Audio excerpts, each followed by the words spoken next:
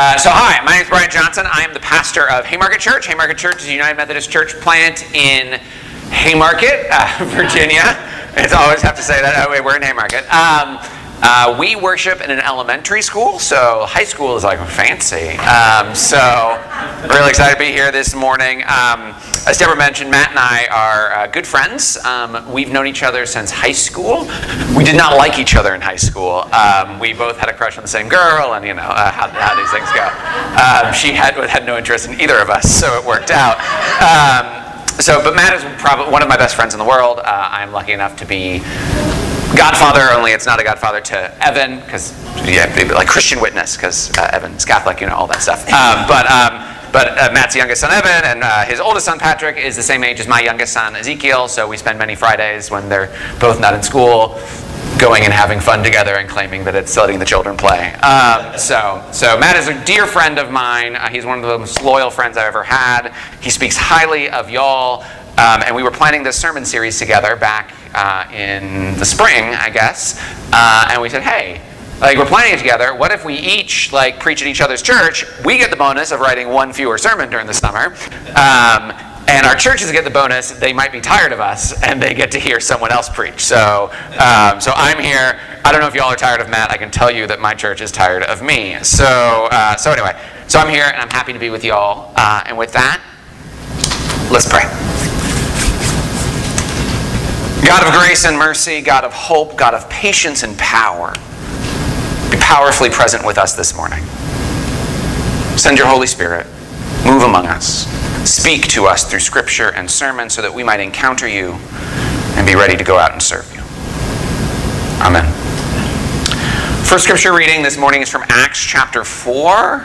Listen now for these ancient words of truth. The community of believers was one in heart and mind. None of them would say, "This is mine," about any of their possessions, but they held everything in common. The apostles continued to bear powerful witness to the resurrection of the Lord Jesus, and an abundance of grace was at work among them all. There were no needy persons among them. Those who owned properties or houses would sell them, bring the proceeds from the sales, and place them in the care and under the authority of the apostles. Then it was distributed to anyone who was in need. Joseph, whom the apostles nicknamed Barnabas, that is, one who encourages, or son of encouragement, was a Levite from Cyprus. He owned a field, sold it, brought the money, and placed it in the care and under the authority of the apostles. And then our second scripture reading comes right after that one. It starts with the very next verse, the start of chapter 5. Listen now for these words of life. However, a man named Ananias, along with his wife Sapphira, sold a piece of property. With his wife's knowledge, he withheld some of the proceeds from the sale. He brought the rest and placed it in the care and under the authority of the apostles. Peter asked, "Ananias, how is it that Satan has influenced you to lie to the Holy Spirit by withholding some of the proceeds from the sale of your land? Wasn't that property yours to keep? After you sold it, wasn't the money yours to do with whatever you wanted? What made you think of such a thing? Well, you haven't lied to other people, but to God." When Ananias heard these words, he dropped dead. Everyone who heard this conversation was terrified. Some young men stood up, wrapped up his body, carried him out, and buried him.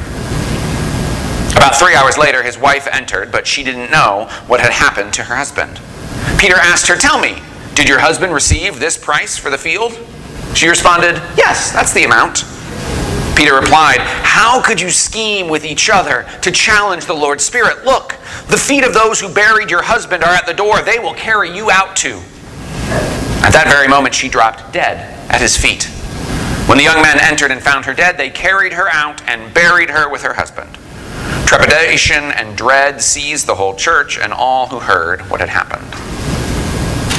Amen. So that story is weird, right?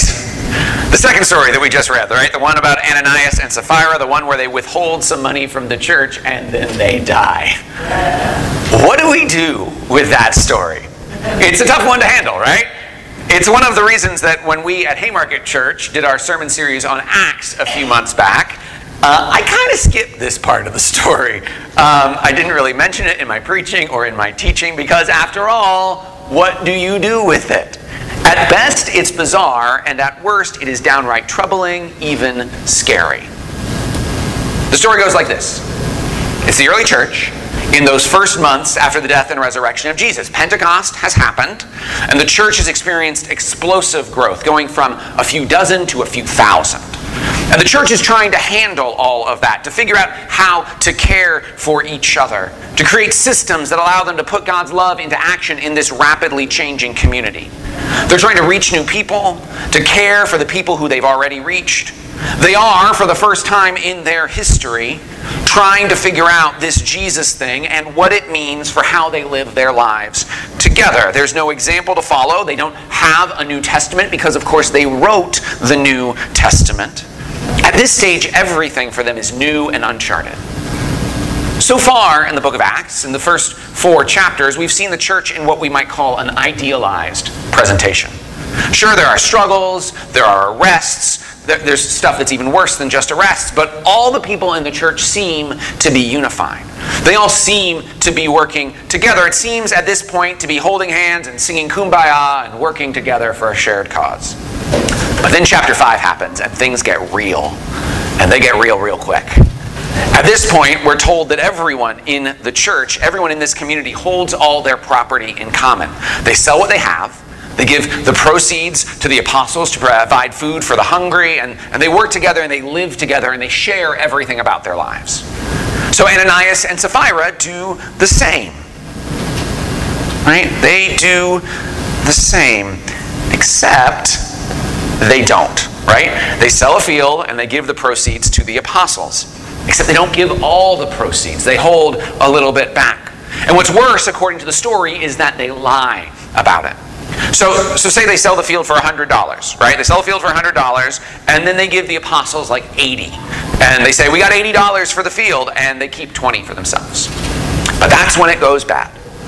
Ananias and Sapphira, this married couple who have conspired to lie to the leaders of this fledgling church, they separately tell their lies to Peter, and in each case, Peter reveals that he knows the truth. It's like an interrogation scene in a police drama, right? The suspects are split up and they're told, we know what you did, now come clean, turn on your partner, maybe you'll get a lighter sentence. Yeah. But they don't come clean, and here's the kicker, they drop dead. Right? Yeah, that's right, the death sentence. The church doesn't have to worry about punishing them or excommunicating them, right? They just die. Which is, kind of intense. Right? What would happen if every time one of us lied, we died? For one thing, there wouldn't be many of us left, right? What would happen if each time we held our money back from an important cause, we dropped dead? Well, on the one hand, nonprofit fundraising might be a lot easier. Or maybe we'd just all be dead. I think we'd probably just all be dead. I'd be dead, right? The story that comes right before this one, that first one that we read, the story of Joseph, the one who is also called Barnabas, his story is important context for the story of Ananias and Sapphira. Because Joseph, Barnabas, has done this same thing. He sold a field and he gave the proceeds to the apostles for the use of the church. The difference, of course, is that he doesn't lie about it. Instead, he really did give everything he had away. He gave it all away, and now he's a hero because of it. It seems that he gets his nickname, Barnabas, which means literally son of encouragement. He gets his nickname because of generous acts like this one. He's lifted up as this model to emulate because of his radical generosity. Listen, financial generosity matters in the life of a church. It costs money to run a church in our world. It takes money to feed the hungry, to support the people who lead the church, to pay for what's needed to make church happen, to pay for tires on a van I heard about just now, right? When you give to your church, you enable your church to pay for staff and rent and teaching children and doing good work in the community and much more. And Barnabas gave with this radical generosity, giving away his land to help the church exist and thrive. That money was used to feed widows and care for the destitute. So of course he's celebrated. He's a hero. And so I wonder, did Ananias and Sapphira tell this lie? Did they cook up this story because they wanted to get the same hero's treatment that Barnabas did? They wanted their own special nicknames. Were they jealous? Were they trying to become heroes of faith without having to put in all the work, take the risk that comes along with that? I wonder, how often does it come back to bite us when we take shortcuts? When we try to get the reward without putting in the effort? Cheating on tests in school, right? My first year or two of French, I don't think I learned any French. I did learn how to get a C in French. But that's different, right? And then I regretted it later because I hadn't put in the work. Cheating on tests in school, rushing through our work, taking credit for what other people have done. How often do we do the same kinds of things? There's a really important difference that's worth noting, I think, between having a role model and acting out of jealousy. Looking up to a role model is about emulating their behavior, learning to live like them. Whereas acting out of jealousy is about trying to get what someone else has. Jealousy is about focusing on the reward, right? Jealousy is about focusing on the reward, the outcome, rather than the process that gets there. Ananias and Sapphira act out of jealousy and it kills them. What about you in your life? Do you have role models? Do you have mentors? People whose lives are examples for you? Or are you just living out of jealousy? Trying to get what other people have without putting in the work that it takes to get it? Are you willing to live as someone else lives? Or do you just want what they've got? To use a sports analogy, are you willing to practice and work as hard as LeBron James? Or do you just want to be as good at basketball as LeBron James? Because if you don't put in the work, you're never going to play like LeBron. Also, none of you are 6'8" and 250 pounds, so none of you are ever going to be LeBron anyway, right? That's not the point. The point is that when we try to get what someone else has without putting in the work that they do to get there. I was watching a press conference with Tiger Woods who talked about how he would, in his prime, he would hit practice balls for 4 hours and then play 36 holes and then run for 5 miles and then go to the gym, right?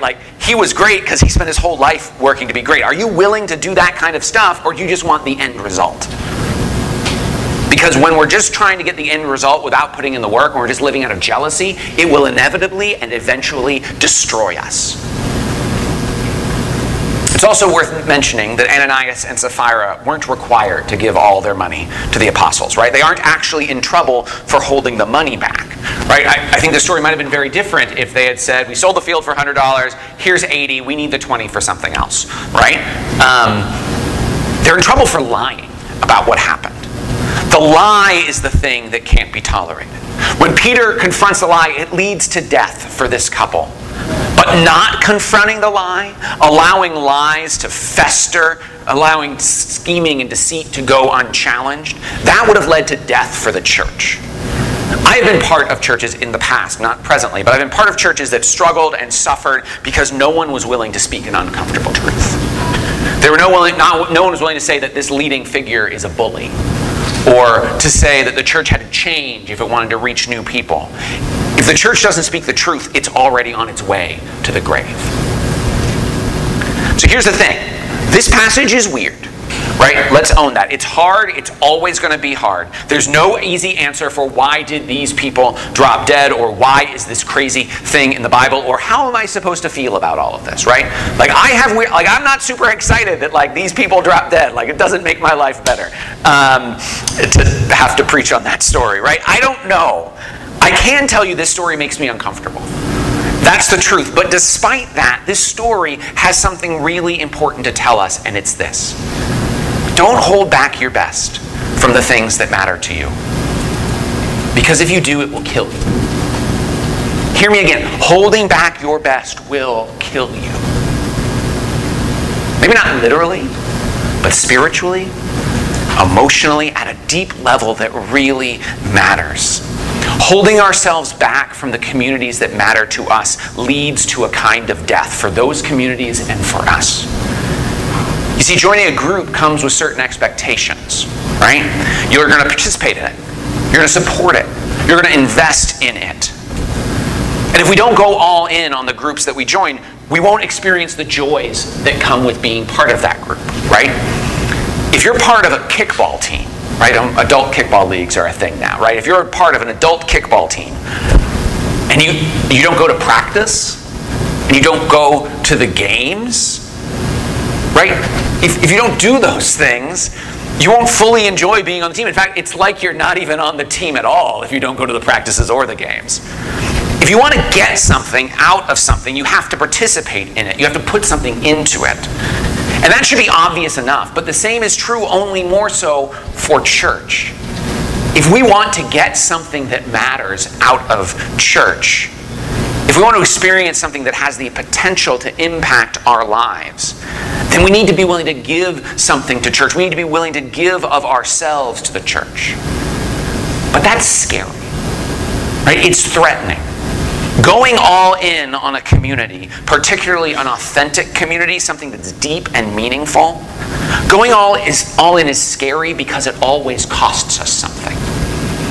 If we want to go all in on our family, on our community, on our church, it will cost us time, it will cost us energy, it will cost us money.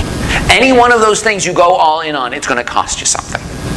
It's going to force us to be vulnerable. Those of you who are in a small group, I know you all are really passionate about small groups here at Spirit and Life. If you're in a small group, you know this. Honestly, if you're in any serious relationship, a romantic relationship, or a relationship with a parent, or a child, or a friend, right? If you're in a serious relationship, you know this. Authentic community, meaningful relationship is hard work, and it is risky. Authentic community, relationships that are where you're really known by someone else. It's dangerous because if people know your stuff, they can hurt you with your stuff.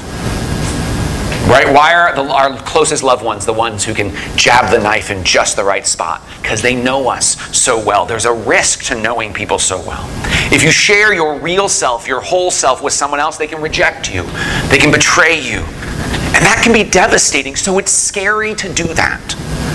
So we hold back a lot of the time because we're afraid that we might get hurt because we want to cover all our bases and mitigate our risk. But the problem is that the alternative is worse. The alternative, never going all in on anything, that's missing out on it's living half a life. It's living half a life and missing out on so much of the goodness and joy that's available in this world, right? The quote that ships in harbor are safe, but that's not what they're built for, right? You can stay safe, but then you're not going to live. To put it in the terms of this story, to hold back like that is to live a kind of living death. Relationships, ones that matter, they take work. They take an investment of time and energy, and sometimes they take hard conversations and wrestling to find a way forward. What if you refuse to invest the time and the energy because it might not work out, and then all that time and energy, you were afraid that all that time and energy would be wasted if it didn't work out, right? What if, to take a very extreme example, what if because you were afraid your marriage might not work out, you had an affair so that you'd have a relationship to fall back on just in case the marriage didn't work out, right? Yeah, right. Do you think that maybe having an affair is not a good backup plan, right? Let me give you the answer just in case anyone's unclear right now. We're going to be very clear that's not a good idea. Please don't do that. Don't ever say that I said to do that. It's a bad idea. It's a good way, in fact, to destroy your marriage. The backup plan ends up destroying plan A. It's an extreme example again, but I hope that it makes my point. When we hold ourselves back from the things that matter, it doesn't actually keep us safe. It actually destroys us. It ensures that we end up doing harm to ourselves and to the things that are important to us. Sometimes trying to hold back and cover all our bases means that we don't do anything well. Right? We try to do 1,000 things and we can't do any one of them with any excellence. So going all in is, again, the only way to truly live. God challenges us to go all in on the things that matter, on the beautiful gifts that God has given us. And very often we don't. We don't go all in for the same reasons that Ananias and Sapphira didn't go all in. We're afraid. We're afraid that God won't provide, right? We're afraid that this community will fail. We've given so much. If they had given everything they had to the church and the church had failed, where would they be then, right? We're afraid that if we risk it all, if we give our whole selves to this thing, that it will hurt too much if something goes wrong. And so we hold a little bit of ourselves back, just to play it safe. My question for you today is this. What are you holding back? What is the gap between who God calls you to be and how you're actually living? Where do you need to invest more of yourself, more of your money, more of your time, more of your energy, more of your prayer, more of your love, more of your work? Where do you need to invest more of yourself in order to get what you really want out of life? What is keeping you from going all in? Truly all in on the things that matter to you. Maybe it's because you're over busy, right? Your calendar is so full, you're doing 1,000 different things, so you don't have time or energy to fully commit to any of them. And so you do all of them halfway, or you do all of them full speed, but then you don't have the energy to invest in your family, or to invest in taking care of yourself. Or maybe you're afraid that the thing you care about might fail, and so you're spreading your resources, your energy around so that it doesn't hurt too much when the thing that you love doesn't make it. Let me tell you this again, that way of living will kill you. That way of living will kill your faith. This story, whatever else it is a reminder that the only way to live for Jesus is to live all the way for Jesus. The only way to truly benefit from being part of a church, or at least benefit as God wants you to benefit, the only way to benefit from this faith lived in community is not just to dip your toe in the water, but it's to dive straight into the deep end, even if you're not sure that you know how to swim. Ananias and Sapphira were afraid that if they gave all their money away, they'd have nothing, and so they held some back, but they had it backwards. If they'd given it all away, if they had trusted in what God was doing, they would have had a whole community of people to support them. They would have had a whole group of faithful people who were also all in cheering them on. Instead, they gave into fear and it killed them. My challenge for you is simple. Don't give in to fear. Don't look back in 10 years and wonder what might have been. Go all in, not because it will make God love you more. God loves you unimaginably big. God loves you more than you can ever possibly imagine, and nothing you can do can change how much God loves you. So don't go all in to earn God's love. That won't work. Go all in because it will make your life better right now. Go all in and find the life that Jesus is inviting you to live. The only life that's truly worth living. Let's pray.